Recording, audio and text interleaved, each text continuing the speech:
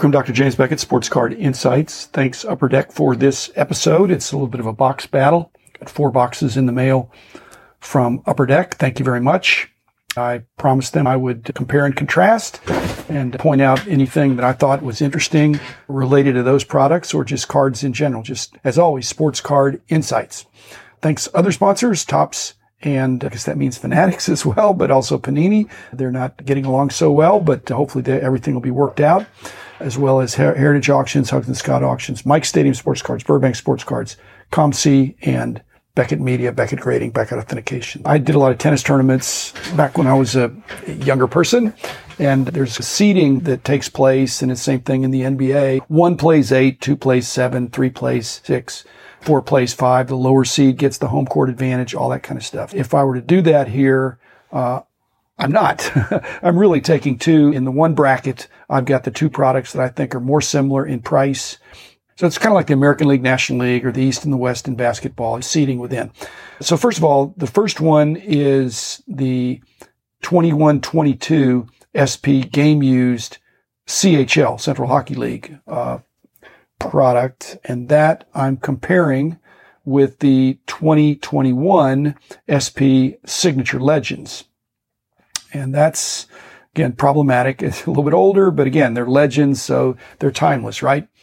So looking at those 2, and then the other bracket, I have a 21-22 SPX against the 21-22 Allure. Okay. Those are a little bit less expensive, but all 4 boxes were really interesting. With the Signature Legends, I would just point out that when I opened it up, I didn't get a Legends feel. They look like a modern card of older established players. That's okay to get a fresh new design of an older player, but I like that heritage look that evokes something from before, and Upper Deck has done some of that as well. So not a deal breaker, but when it's a Legends card, I'd like it to have a little more of a Legends feel, Legends design perhaps. Now, when you get a Legends product, again, this is the contrast here compared to the SP Game Used from the CHL. You got 8 packs of 5 in the Signature Legends, 5 packs of 3 in the SP Game Used CHL. These couldn't be more opposite in the sense that anytime you get a Legends product, I won't say you can't go wrong, but it accentuates the difference that in a Legends set, a lot of times there's not much downside because the players are well known, they're established.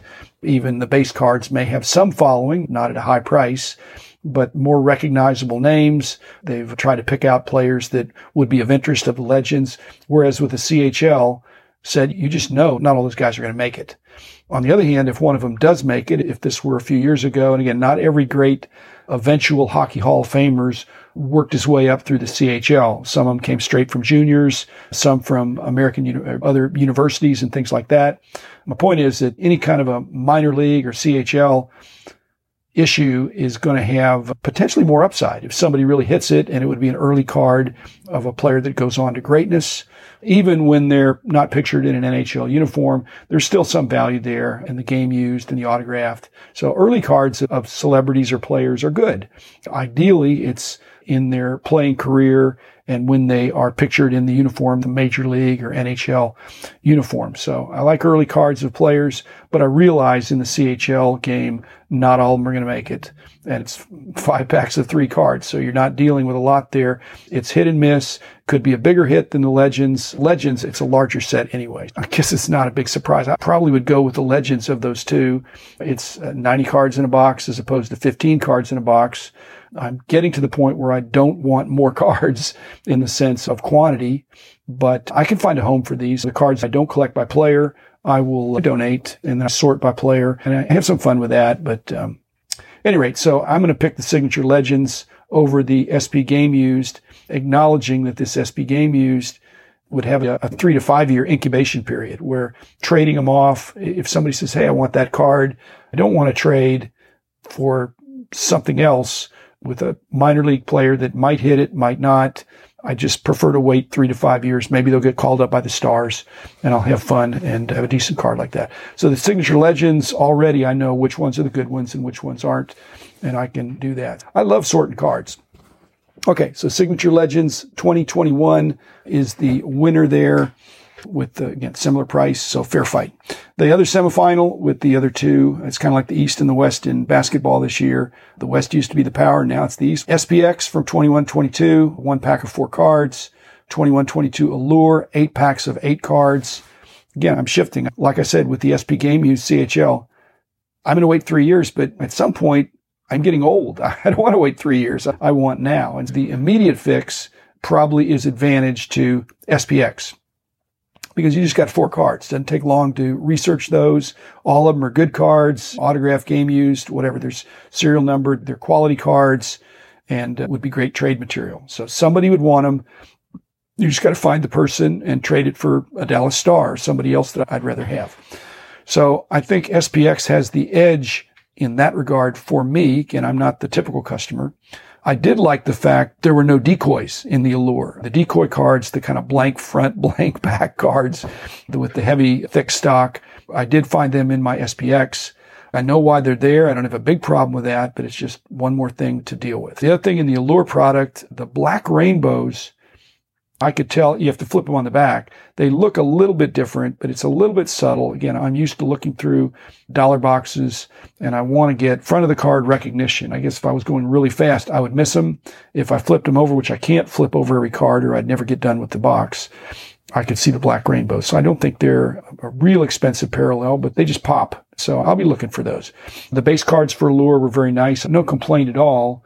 It's just that I think I'd rather have 4 cards than 64 cards. That's just getting to be my situation. The other reason I'm leaning more toward less cards that may apply to some of you. I used to be a very busy executive working a lot of hours, and now I'm retired, but still my time has value.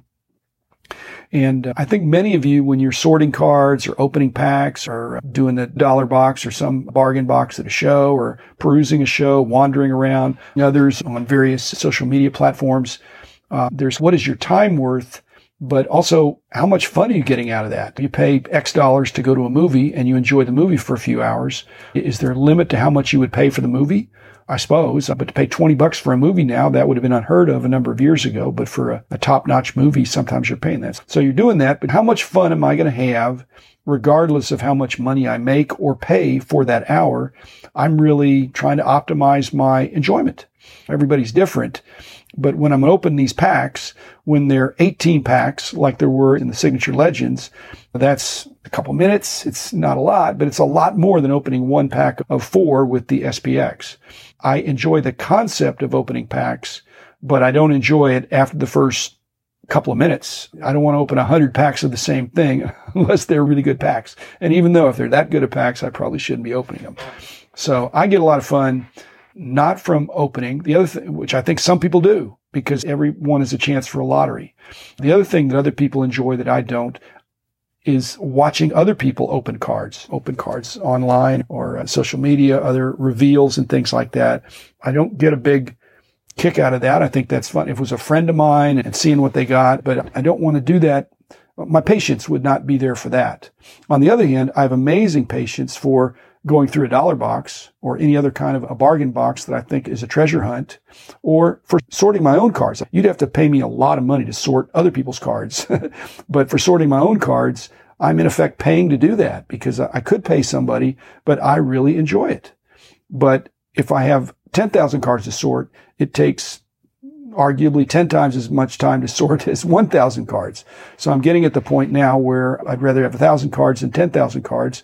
So I'm trying to get rid of the other 9,000 cards and not sort them, because once you sort them, you've got a lot of labor built into it. So again, I don't have a huge problem with this very nice group of 4 boxes from Upper Deck, but I'm not going to player sort every card that I got because not every player is worthy. My player collecting is very broad, very deep.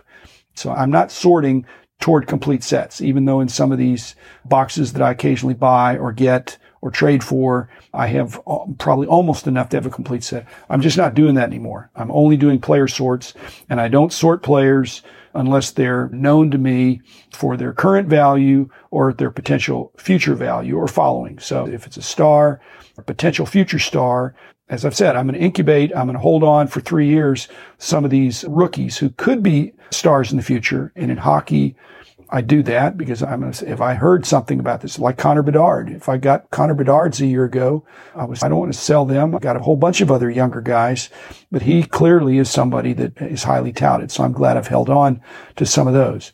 But there are many of these younger players that, number one, they're not so young, or they don't play a position. They might not be on a very popular franchise. It's unlikely that they'll have very much future value. And so if I don't know the player and some of those factors enter into it, I'm going to put them in a different stack. And I may even give those away to somebody that appreciates hockey, okay, and just promote the hobby. Have I ever missed on that? Yes, I have. I don't want to go into details, but let's just say there was a certain guy named Jordan Walker that I just threw him in the pile, looking like I maybe wasn't that smart there. Julio Rodriguez, I actually held him back at the last minute. This is a hockey episode, but again, I do all the sports, and it's hard to keep track of all the players. So again, I love sorting cards. I love buying cards. I don't like as much selling cards or opening up cards or watching other people do things. I think this is just the greatest hobby of all time, and it's very participatory. And I admit it is enjoyable to do that in a group. I have done group stuff, but not so much lately. Not criticizing anybody that does that, because it's fun to have a friend that pulls a great card. So thanks, Upper Deck. I think the big winner, according to this, is probably the SPX. The Signature Legends, I'll have fun with that, but I'll put them aside. The SP Game Used, CHL, I will definitely put them aside for 3 years. The Allure, those are great looking cards. And so again, well done. And I'll be back again in a couple days, another episode, and keep enjoying the hobby. New cards really are the lifeblood of the industry. I think that the balance of people chasing the new cards as well as the old cards is what makes the hobby so dynamic. That you can go back and forth. You don't have to be a vintage collector 100% or a brand new collector purchasing boxes 100%. You can go back and forth according to the enjoyment and how you're feeling and the relative price points. So again, thanks, Upper Deck, and I'll be back again in a couple days. Bye. The man in the house of cards.